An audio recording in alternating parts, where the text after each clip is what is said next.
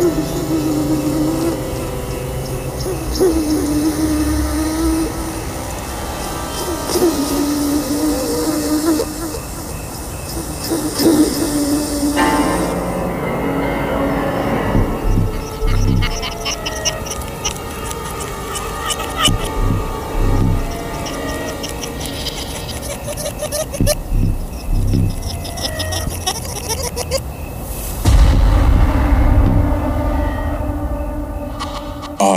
am Wraith. This is Late Night Mysteries. You are listening to Listener's Tales.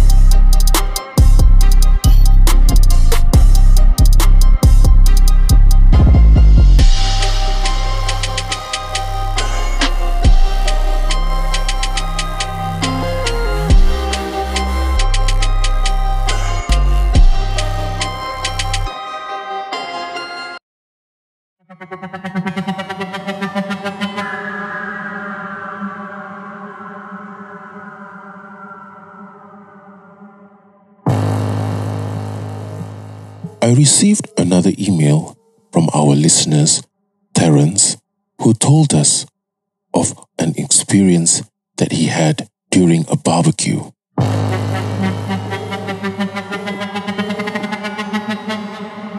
What started as a fun night of barbecue for 6 friends turned into a night of horror after one of them chanced upon a strange and disturbing entity.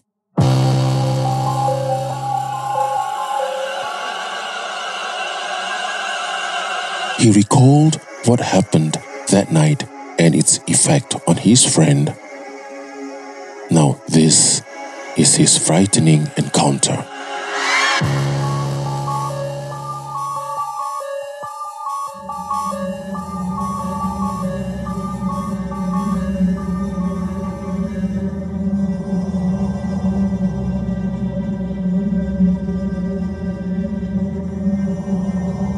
Hi Wraith and Late Night Mysteries team.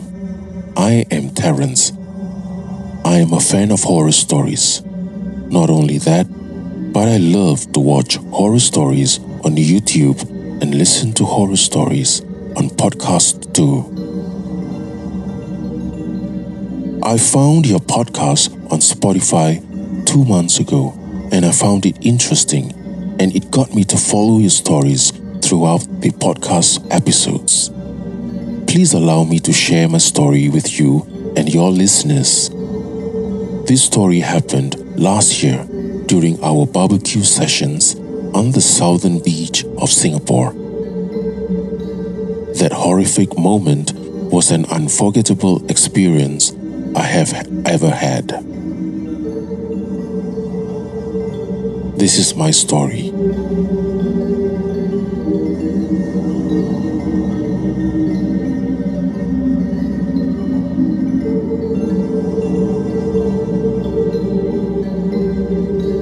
It was the perfect evening for a beach barbecue.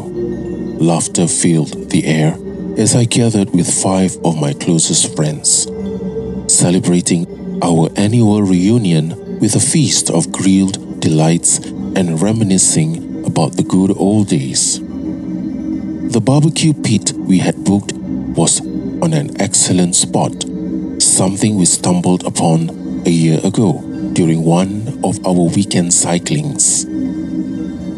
It seemed an even more enjoyable experience as the ocean waves danced in rhythm, together with a fantastic night breeze to our joyous chatter. We sat around the barbecue pit, feasting on grilled steaks, sausages, and fresh seafood. We also set up 2 tents, each perfectly fitting for 4 people.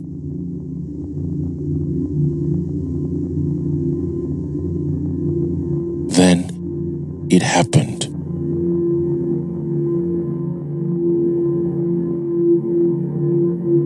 Jake was the first to notice it. His eyes widened and he pointed towards the trees, his face frozen with terror.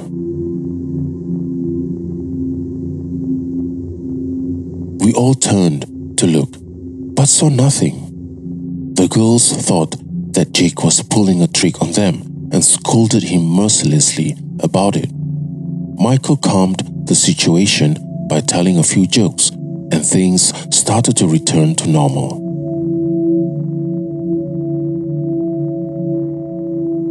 I looked at Jake as he sat as close to the barbecue pit as he could, smiling half-heartedly at Michael's joke. But I noticed that he did not touch the food and was not his usual self after that. As the group scattered near the waves and played around the beach, I sat beside Jake and asked him what he had seen. Jake looked at me as if he looked too scared to talk.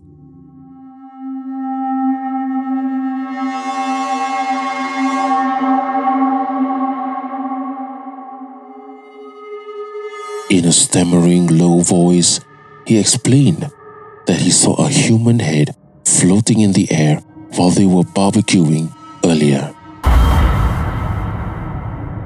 He described it as a grotesque face with wild hair. Even more disturbing was the trail of what looked like intestines dangling from it.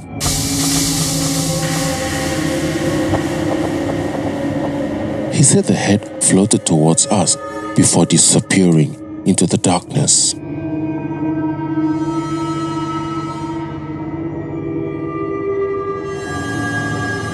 I drew in my breath sharply. Fear rippled through me, but for the sake of Jake, who had seen it, I tried to remain calm because I knew he had trusted me enough to explain, knowing I would not make fun of him as the others would. He had wanted to go home immediately, but I persuaded him to stay. It would be too dangerous to trek back through the trees at this hour. Even if I were to go with Jake, we would only spook the others if both of us were to leave hastily. His hands shook as he took another swig of bottled water. I told him to rest in one of the two tents, but he preferred to sit outside and seemed content with adding more charcoal to the barbecue fire.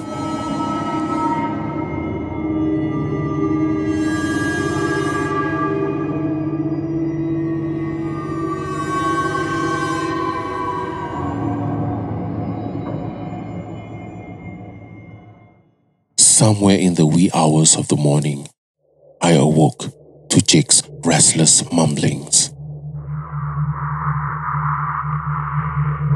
He was sweating and tossing around in his sleeping bag. Michael was blissfully asleep, unaware of what had happened to one of us that night.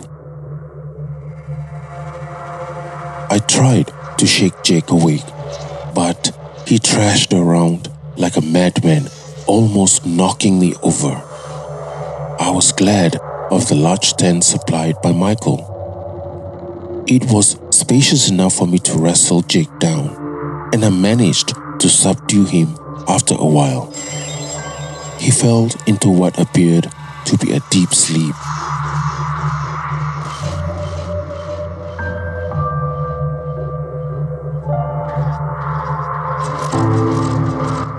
Then, I saw a floating object passing by the roof from the light of the moon shining our tent. It was the head. I felt myself stiffening as I held my breath. I was hoping that Jake would not start thrashing again as I followed the movement of the floating apparition around our tent, hoping that it would not decide to tear its way in.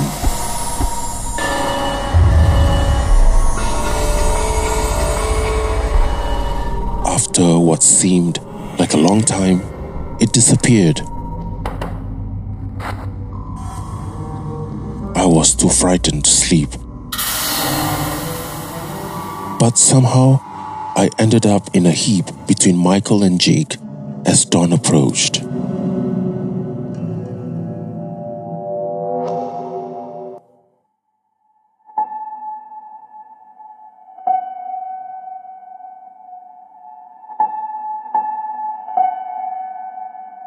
We left early the next day.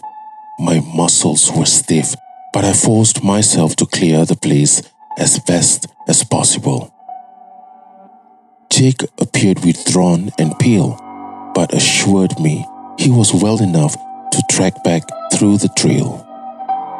Like myself, we wanted to get as far away as possible from that place.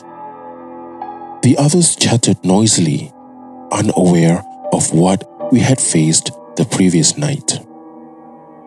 I initially felt annoyed, but thought it gave us some semblance of normalcy. Jake came down with a high fever lasting 2 weeks after that night. He kept seeing the head in his dreams and would scream in the middle of the night. His mother had to call a priest to cure him of the demon that haunted his dreams.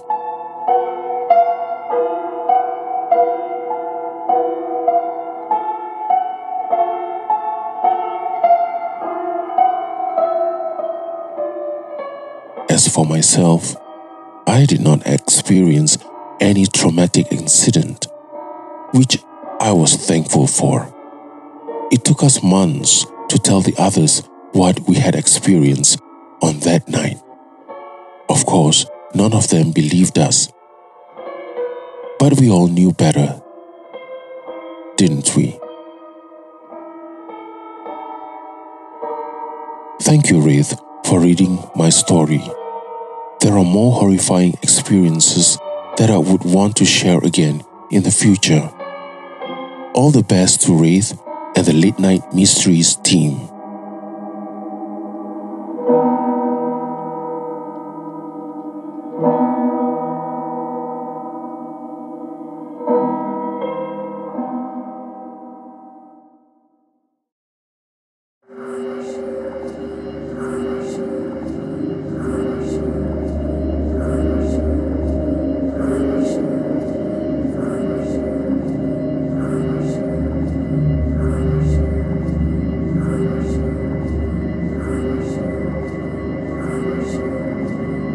All of us are built differently. Some people can survive a horrific incident, brush it off, and live to tell the tale.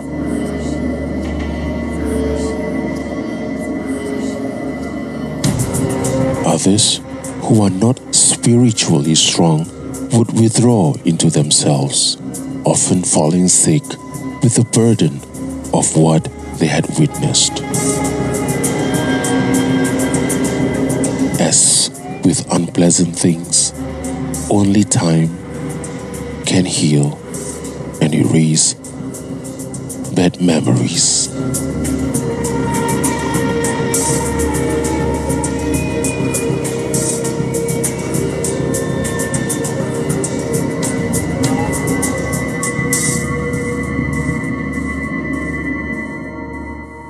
I am Wraith. Once again, thank you for listening, and I'll see you in the next podcast.